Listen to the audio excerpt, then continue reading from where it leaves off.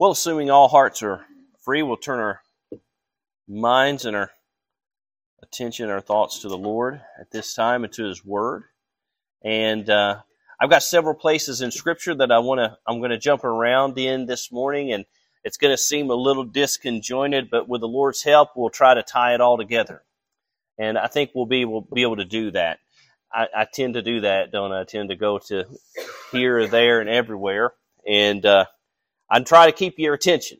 And sometimes we can get a little monotonous and mundane, but we try not to do that. We try to always be able to keep the attention so that everyone is interested in the message. I'd like to start this morning from Genesis chapter 3, verse 14 and 15. Now, this is not going to be the main crux of where we're going to start. We're just going to take a couple verses here and there from the book of Genesis, and then we're going to go to the book of Daniel, and that's where our main scripture reading is going to be this morning. Genesis chapter 3, verses 14 and 15. And the Lord God said unto the serpent, Because thou hast done this, thou art cursed above all cattle, and above every beast of the field. Upon thy belly that shalt thou go, and dust shalt thou eat all the days of thy life. And I will put enmity between thee and the woman, and between thy seed and her seed, and it shall bruise thy head, and thou shalt bruise his heel. And so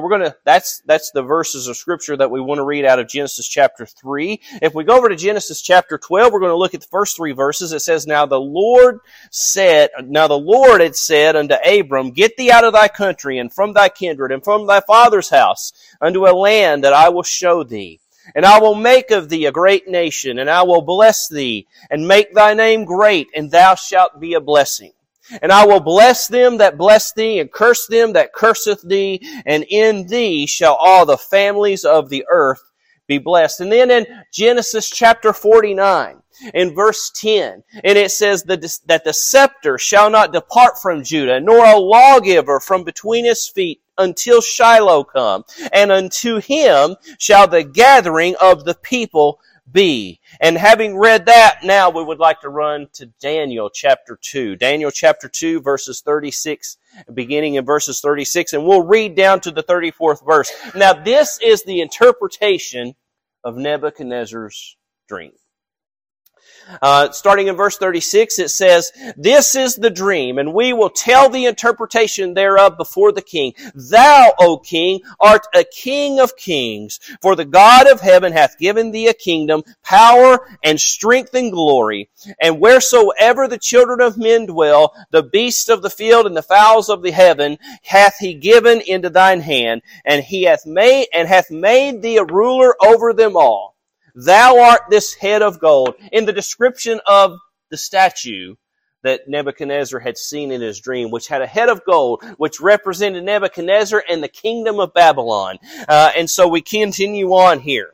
And he says, And after thee shall arise another kingdom inferior to thee, and a third kingdom of brass, which shall bear rule over all the earth. That would be the Medes and the Persians, is that second kingdom. And then that kingdom of brass would have been the Greek Empire. And so we continue on. It says, And the fourth kingdom shall be as strong as iron. Well, which one followed the Greek Empire? The Roman Empire. And so this, he continues on. He says, And the fourth kingdom shall be as strong as iron, for as much as iron breaketh in pieces and subdueth all things, and as iron that breaketh all these, shall it break in pieces and bruise. And whereas thou sawest the feet and the toes, part of the potter's clay and part of iron, the kingdom shall be divided. But there shall be in it the strength of iron, for as much as thou sawest the iron mixed with miry clay. And as the toes of the feet were part of iron, and part of clay, so the kingdom shall be partly strong and partly broken. Whereas thou sawest iron mixed with miry clay, they shall mingle themselves with the seed of men, but they shall not cleave one to another, even as iron is not mixed with clay. In these days, kings, and in these days, or in the days of these kings, shall the God of heaven set up a kingdom, which shall never be destroyed, and the kingdom shall not be left to other people, but it shall break in pieces and consume all these kingdoms, and it shall stand forever. And that's with the flaws that we made. We just read Daniel chapter 2, starting in verse 36, down through verses 44. Every once in a while we get tongue-tied. And that just happens whenever you're speaking publicly. But as we study here, there's a general theme that we have with these verses of Scripture that we have read this morning. And I'd like to take for a title this morning, The King of Kings. Because as we read in here, when Daniel is addressing Nebuchadnezzar, he says that the Lord God of heaven has made you a King of Kings. Thou art a King of Kings, right? Meaning of all the kings in the earth, thou art a king of all the kings of the earth. But we look here for just a little while, and we're going to go back and we're going to look at together some of the things that we went over. First off, we started at the fall, didn't we? Where man had fallen. And here God looks at the serpent who had deceived Eve and Satan who had possessed that serpent, because this punishment is not just to the one, it's to both of them. It's to the serpent and to Satan, and he addresses both of them, doesn't he? And he says that cursed you are above all the cattle and above all the beasts of the field, and upon thy belly thou shalt go. You're going to be abased, and you're never going to be able to rise up. We tend to think of Satan as some great warrior, don't we? Satan is nobody. Satan thinks he's a somebody, but he's really a nobody. He's a nobody who wants to be a somebody, but he doesn't have the power in and of himself to be that. And so all he has is railing accusations to bring before people. And that's what he does. He's a liar, he's a murderer, and he brings railing accusations of the children of God every day before God. And so we see here that God says you're never going to rise up above that. You're going to go upon the belly of your earth, you're going to go upon your belly, and you'll eat the dust of the earth all the days of your life. And then he says this, and then God gets into the gospel, doesn't he? And he starts preaching the gospel here in the Garden of Eden, and he looks at Satan, and he says, and I'll put enmity between the woman and between thy seed, between thee and the woman, and between thy seed and her seed. Now that really should be translated as he, right? He shall bruise thy head, and thou shalt bruise his heel. In other words, he's going to destroy you, and you're only going to hurt him a little bit in return. He's going to crush your head. And you may do a little bit of damage to his heel, but you're going to be utterly defeated. And that's the state that Satan lies in today. And we're going to touch on that here in just a minute. But here we see this preached by God here in the Garden of Eden. And then he says to Abraham, we go into Abraham now, and we're just going to touch on the part where he says about Abraham. He says, and I will bless them that bless thee. And who is it that they're blessing? When they talk about Abraham, they're blessing the God of Abraham, aren't they? God, Abraham, who was raised in darkness, he was raised in the religion of idolatry, and he believed God, and God called him forth out of Ur of the Chaldees, and when he went forth seeking a city, not even knowing where he's going, didn't he? We don't even like to leave the house unless we know where we're going. And we want to know every turn along the way nowadays, don't we? We punch it into our phone, and we want to make sure we want to check the traffic. Abraham left his home, he left his family behind, and he went off seeking a country whose builder and a city whose builder and maker was God. And so here God says, he says, I'll bless them that bless thee, and I'll curse them that curse thee. And it's not just Abraham they're cursing, but they're cursing the God of Abraham, aren't they? Who was set at variance between the rest of the gods that were worshipped in the world at that time.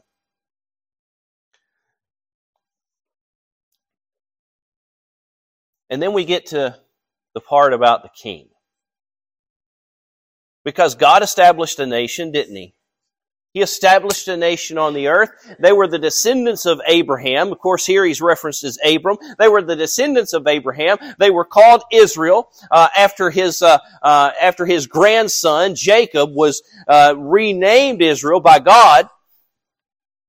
The nation was called Israel, and one of the original tribes, one of the original 13 tribes. And you usually only hear it mentioned that there's 12 tribes. There was 13 tribes. Because there was one tribe that didn't have a land inheritance, and that was the Levites.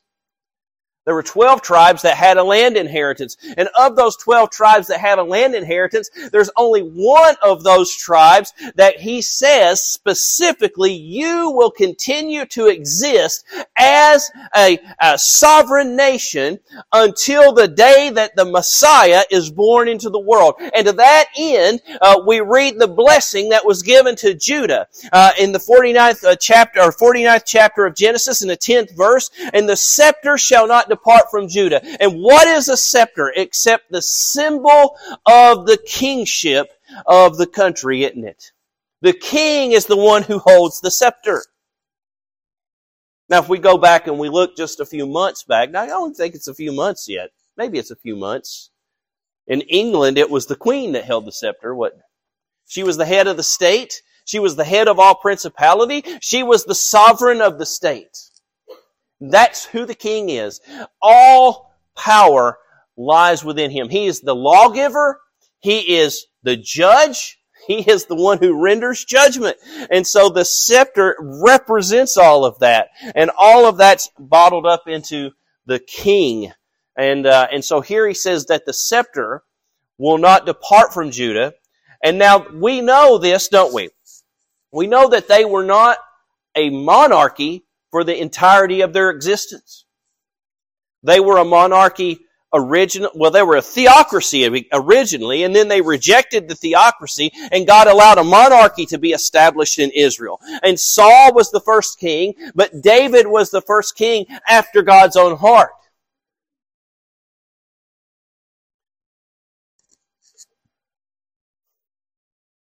And that nation split, didn't it? You know, one of those nations ceased to exist, and one of them continued to exist up until the day of Christ. Israel ceased to be, didn't they?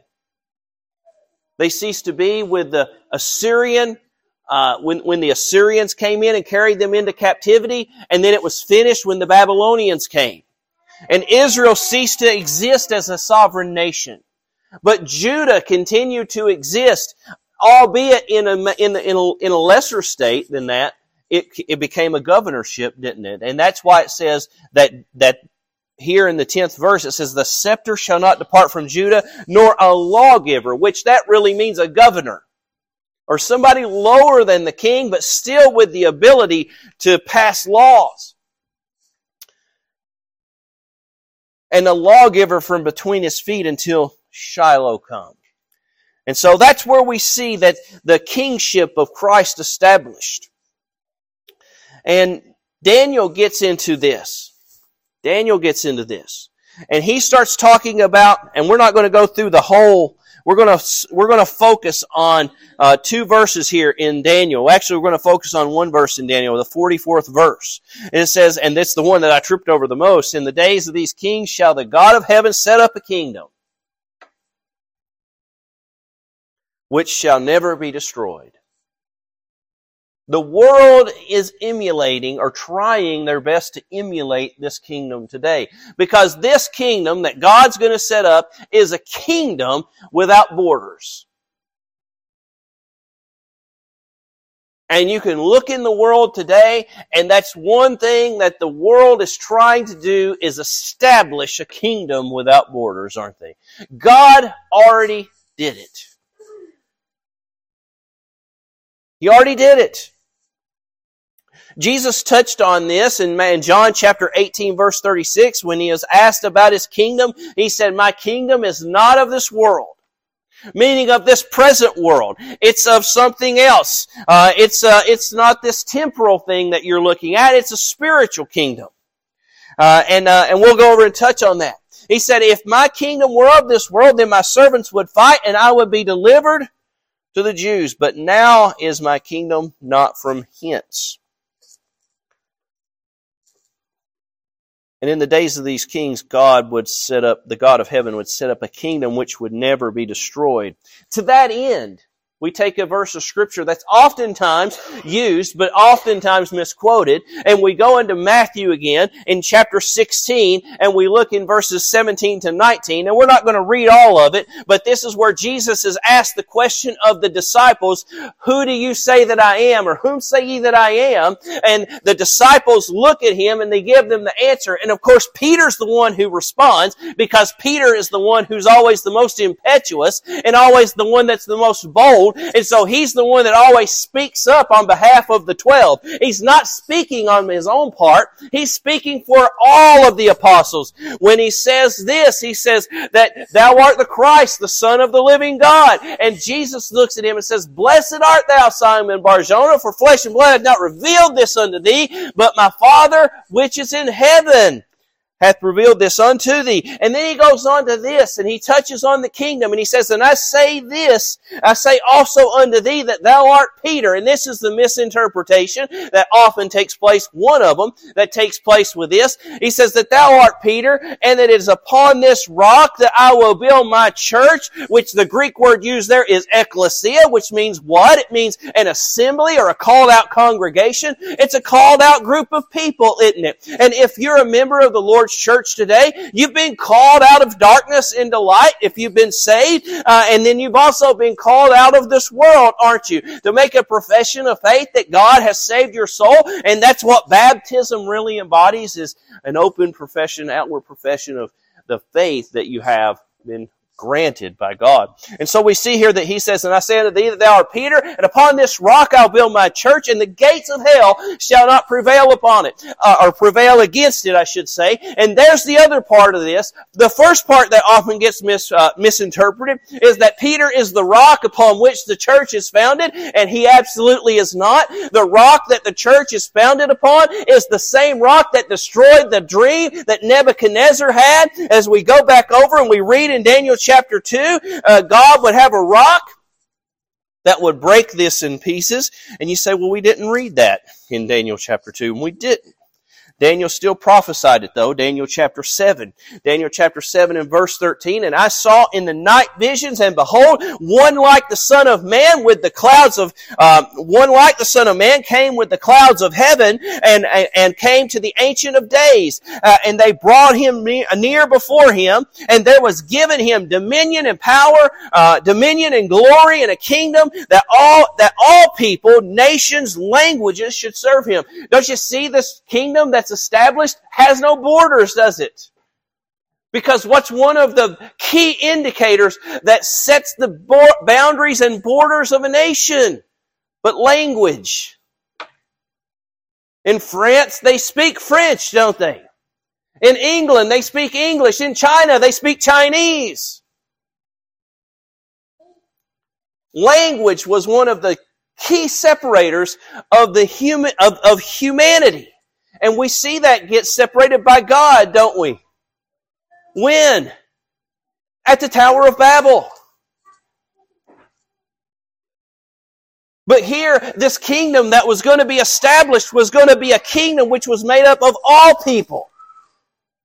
You see, the gospel's not preached to a select few that God preordained in eternity that they would be saved and that some others would be damned. God's will is that all would be saved, that all would come to the knowledge of truth, that all would recognize who the true King is. And it's all people, it's going to be in all nations, and it's to every language. And that's what we see at the day of Pentecost, isn't it? That there are people there of every language on earth. And what did they hear? They heard the gospel preached in their native tongue or their native language. And so we look here.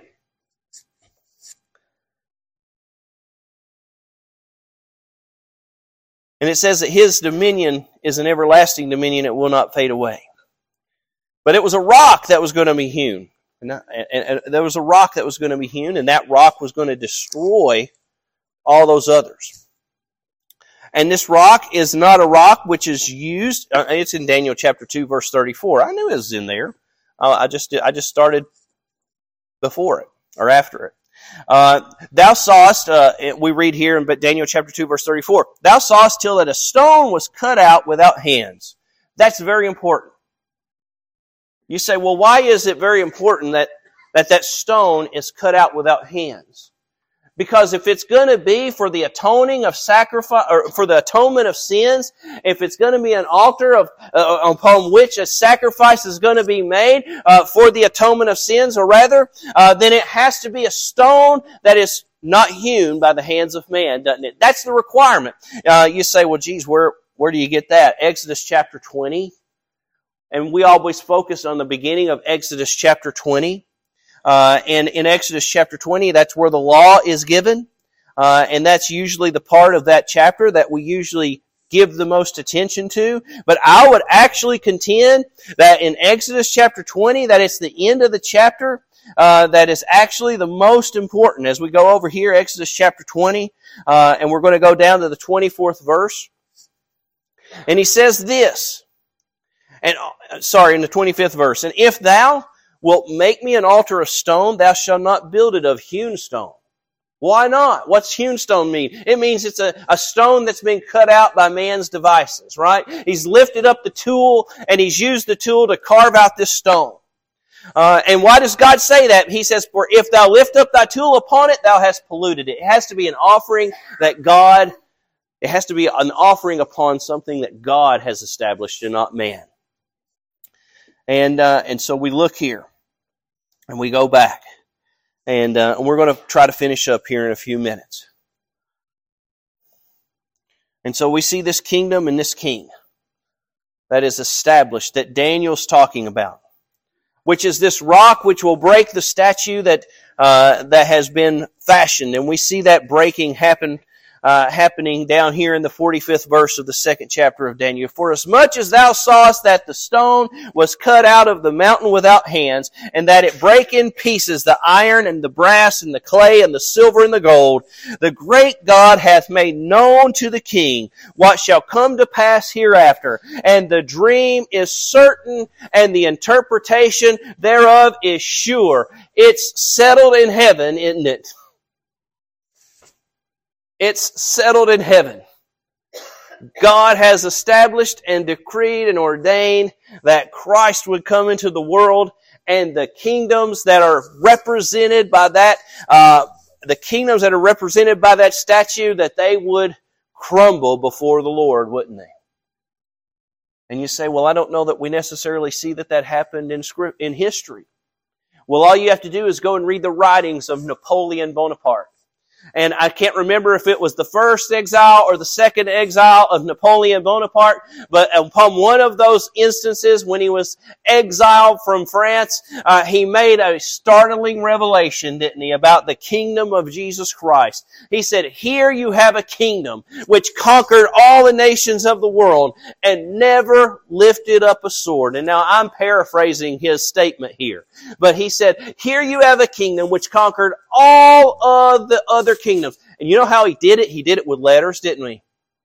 He did it with letters. Paul, writing from a Roman prison, conquered all of those kingdoms with the Word of God. The Word of God is quick and powerful and sharper than any two-edged sword, isn't it? Dividing and piercing to the asunder the soul and the spirit, dividing the joints and the marrow, laying people bare before God. Where do you stand before God? Where do you stand before the King who picked up the scepter and established His kingdom? And I'm thankful to say that we're a part of that kingdom, and we are a visible representation of that kingdom, because the church is a visible body of baptized believers in this world.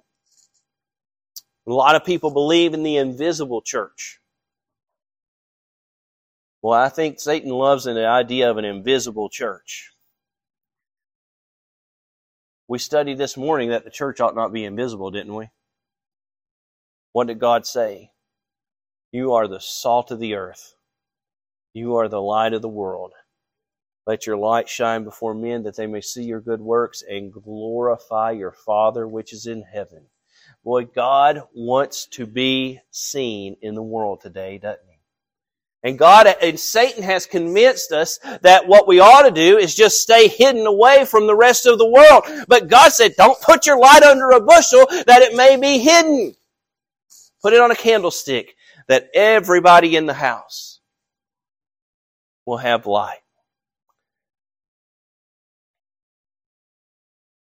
And Paul wrote this, and I'm going to close with this. Paul wrote this about the king of that kingdom. And that's who we worship, isn't it? We worship the king of that kingdom, which is Jesus Christ, who was humbly born, wasn't He, into the world. Here you have the King of Kings and the Lord of Lords, which Paul calls Him. 1 Timothy chapter 6, verses 14 and 16. And he charges Timothy with this. He says, that thou keep this commandment without spot, unrebukable, until the appearing of our Lord Jesus Christ, which in His times He shall show, who is the blessed and only potentate. What does that mean? He is the sovereign, isn't He? He is the ruler of everything that goes on. He is the sovereign, the blessed and the only potentate, the King of kings and the Lord of lords, who only hath immortality, dwelling in the light which no man can approach unto. Not even Moses could approach unto it, could he? Moses said, let me see you. And He said, no man can look on me and live.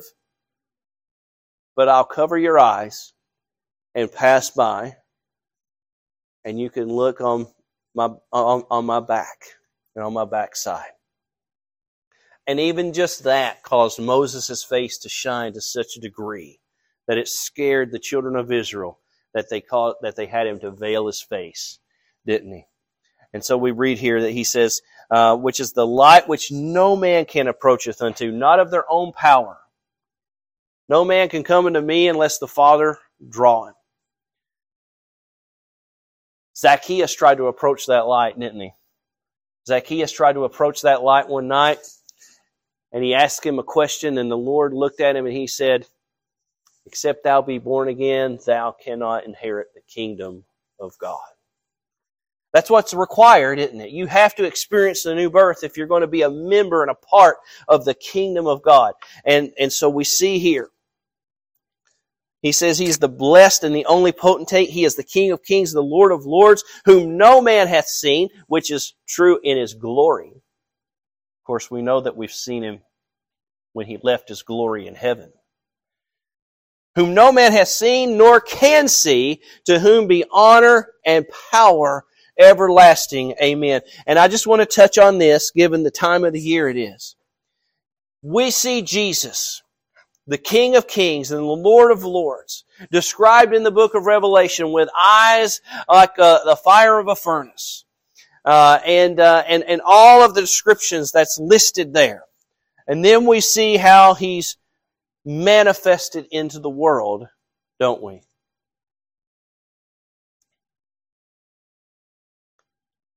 Mary brought forth her firstborn son, and wrapped Him in swaddling clothes, and laid Him in a manger. Well, if you can't see the humility of Jesus Christ in His birth, it's going to be hard to see the glory of His kingship. He left it all in heaven. And then there on the top of the Mount of Olives, in such agony that His sweat became as great drops of blood, He prayed that the glory that He had before He was born into the world would be restored unto Him. And not to Him only, but He would share it with those that would take part in His kingdom, wouldn't He? That is a tremendous image that we see of Jesus. You know, the shepherds that were in the field, they saw some of the glory of God, didn't they? At His birth. Here's Jesus born without the glory. He's absent the glory, but the shepherds saw some of the glory of God that night. And the angel of the Lord came upon them, and the glory of the Lord shone round about them. Well, I tell you what, they knew what was going on, didn't they? They knew what was going on because the same way that Paul knew what was going on the Damascus road when the glory of the Lord shone round about him and he fell before God, didn't he?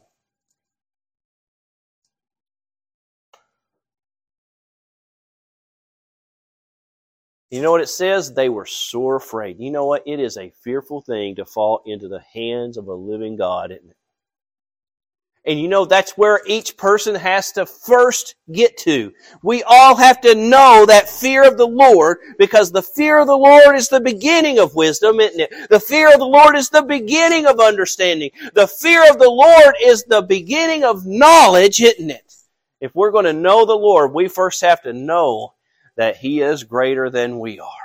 That all have sinned and come short of the glory of God, but there's one who lived in this world who never knew sin, and they killed him anyway. They killed him anyway. They killed the Lord of Lords. They killed the King of Kings.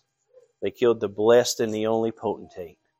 They killed the one who was born poor, lying in a manger, that they might salvage their own power and authority, which they had none of. Because Satan has no power and authority, does he? God owns the cattle on 1,000 hills. God owns it all, doesn't he? How does the Bible begin? God, in the beginning, God created the heavens and the earth. God owns it all. That's who we worship. That's who we acknowledge here this morning. We worship the King of Kings, don't we? We worship the Lord of Lords. Let's lift up our voice in prayer and praise to Him. Let's sing praises and hallelujahs to Him. Why? Because He's the only one worthy, isn't He? There is none other on this earth that's worthy of the praises of men than Jesus Christ. Brother Williams, if you've got a song.